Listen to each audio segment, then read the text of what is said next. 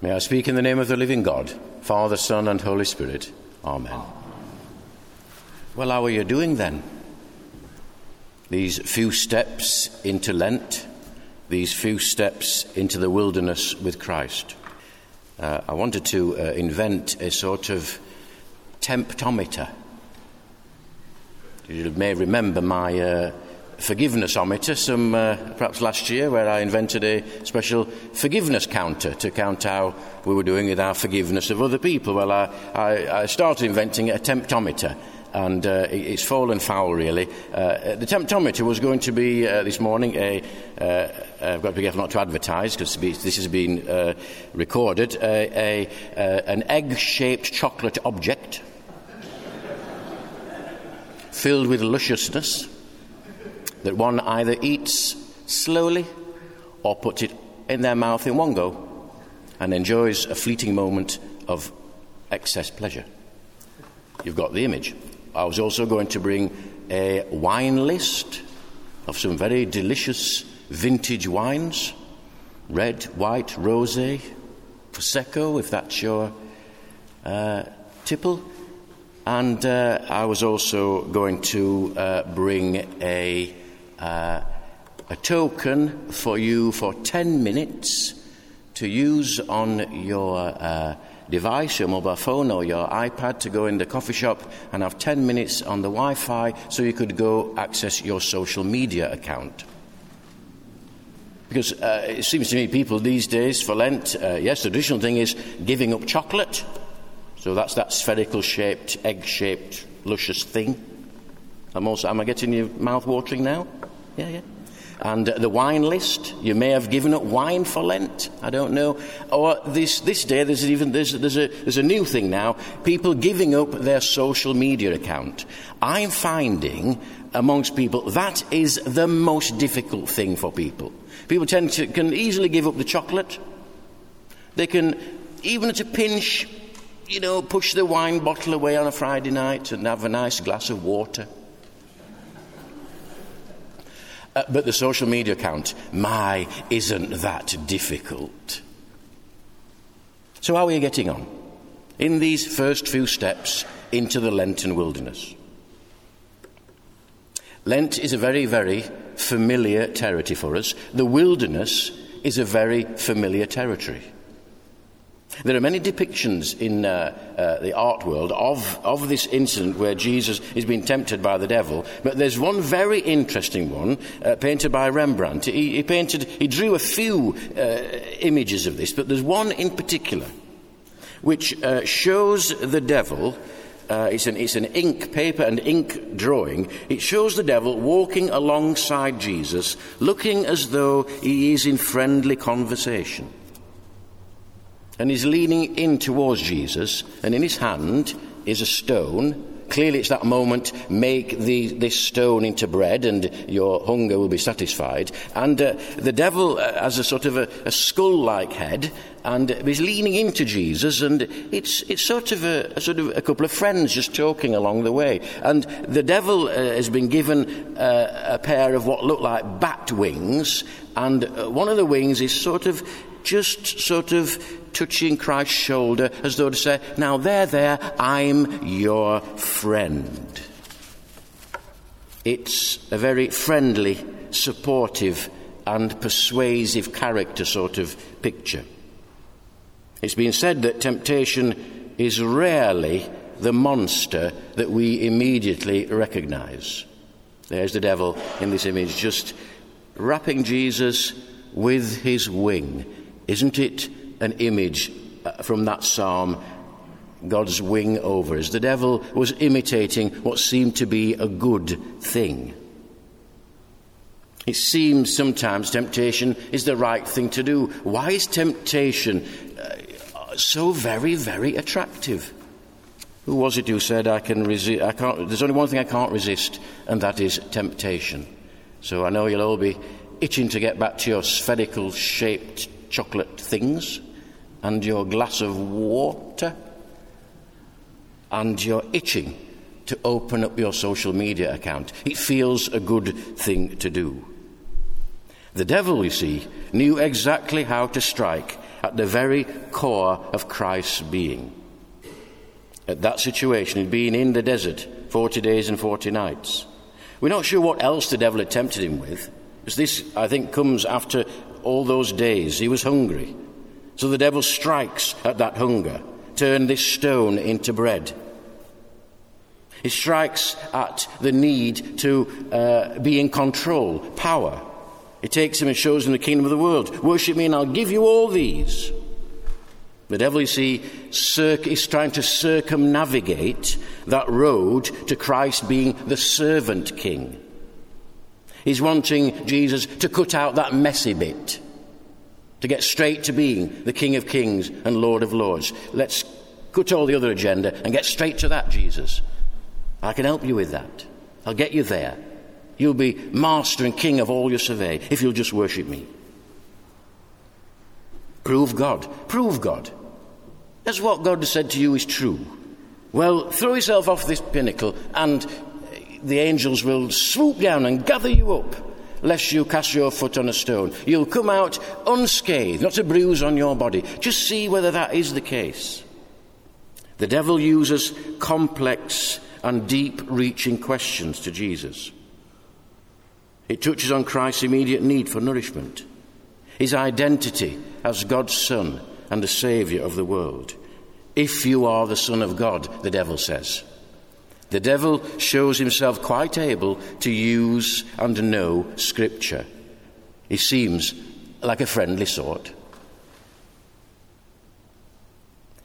The devil has only got one script that he reads from, and it's a script which is constantly changing the truth for a lie, changing good for evil.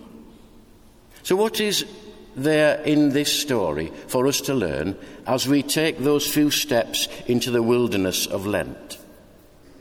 Well, firstly, Jesus went into the wilderness knowing who he was. He'd not long come away from the River Jordan, and surely God's words were ringing in his ears. You are my Son, the beloved. With you I am well pleased. This is the first tool in Christ's wilderness survival kit, and it would do well for us to include it in ours. You are my Son, the beloved. With you I am well pleased. When we find ourselves in our wildernesses, and sometimes we do, it's a place where we seem to lose our sense of direction, our sense of purpose, our identity. And we can be tempted to fall for the tricks of the devil. Where does our value and our sense of identity lay? Do we hear God saying to us, despite ourselves, you are beloved, and with you I am well pleased, for Christ's sake? I read a lovely story of a pastor who had a son, and throughout the son's life, on any major occasion in the son's life, he sent him a card. And on the card were these words, you are my Son, the beloved. With you I am well pleased. He sent a card when the son was going through difficult times.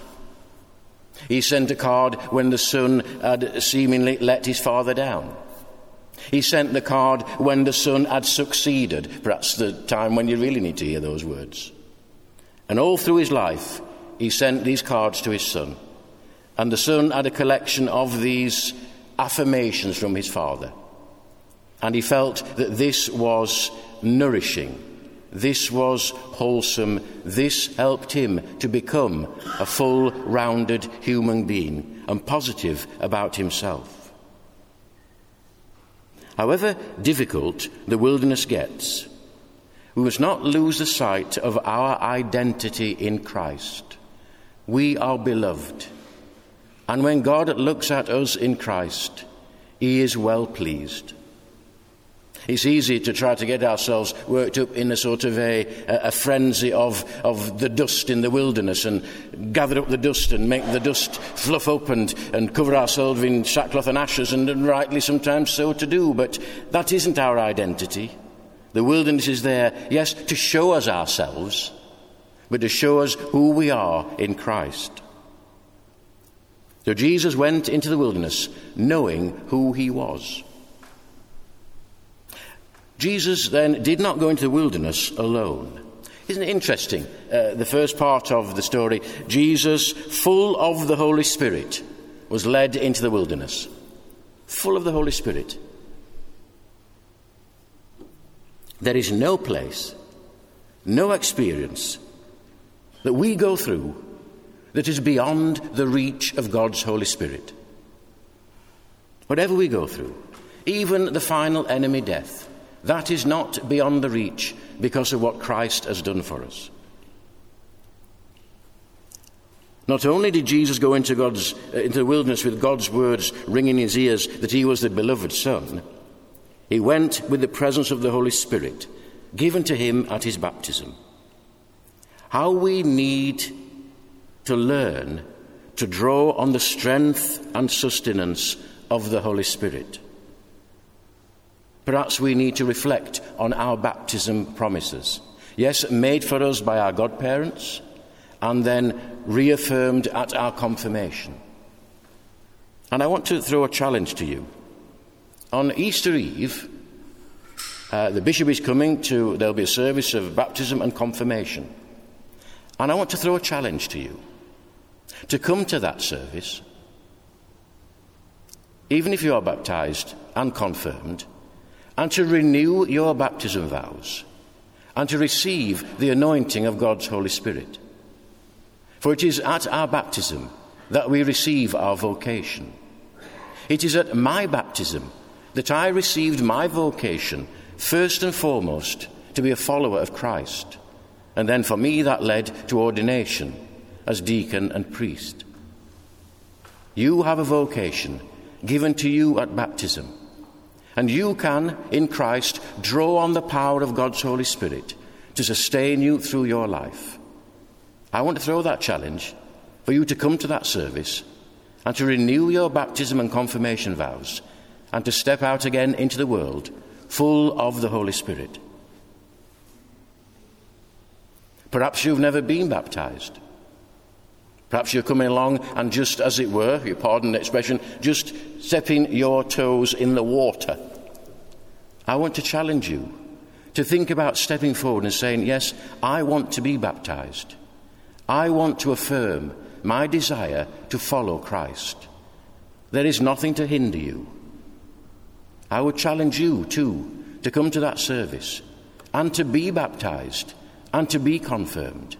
And if you'd like to follow that up with me, there would need to be a time of preparation. But we could sort that.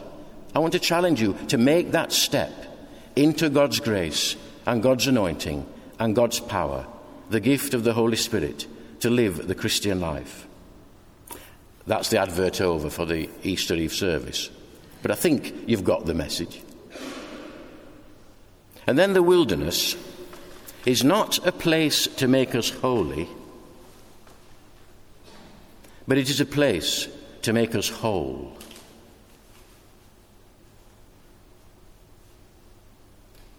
Paradoxically, it is a place where we can restore our sense of direction and also find where our true values lay. It's very odious for a preacher to bring personal anecdotes and experiences.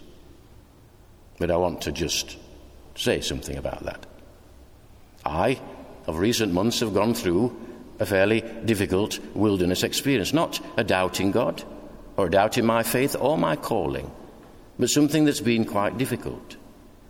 But yet I have found along the way, in the dust of my wilderness, I have seen the footprints of Christ, and I have seen my own footprints. And I have found there God in all his fullness and grace and the anointing of his Holy Spirit. I have found nourishment for the journey ahead. It is a place not so much to make us holy, but to make us whole. For Christ, the wilderness experience was part of his calling. Christ reclaimed the wilderness for us. He took back that territory as the children of Israel went out into the wilderness. As they stepped, they took territory for God. Christ has taken the wilderness. He has taken that territory. It is our place.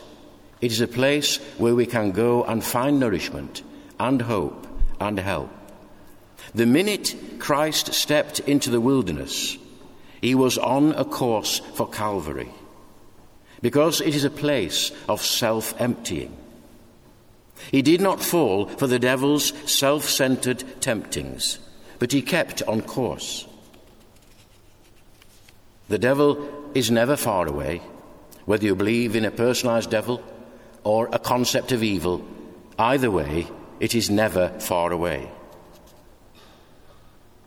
It says at the end of that reading, the devil left him to wait for an opportune time. He's quite sneaky. The devil is sneaky. Evil is sneaky. You remember what Jesus said to Peter? The devil is outside, prowling around like a lion, waiting to devour you and to sift you like wheat. It's quite unnerving. But yet, our place in Christ is secure. We can resist the evil one. We can resist evil. So the Lenten wilderness is a familiar place for us. But remember, what do you have in your toolkit for the wilderness journey? You have that card which says, "You are my beloved, with you I am well pleased." You have your baptism or potential baptism. Some of you may well be baptized on Easter Eve. You have the anointing of God's Holy Spirit. Come to the waters of baptism again and drink and be nourished and be anointed. We sang in our opening hymn, "Be our strength in hours of weakness, in our wanderings be our guide. Through endeavour, failure, danger. Father, be thou at our side." Amen.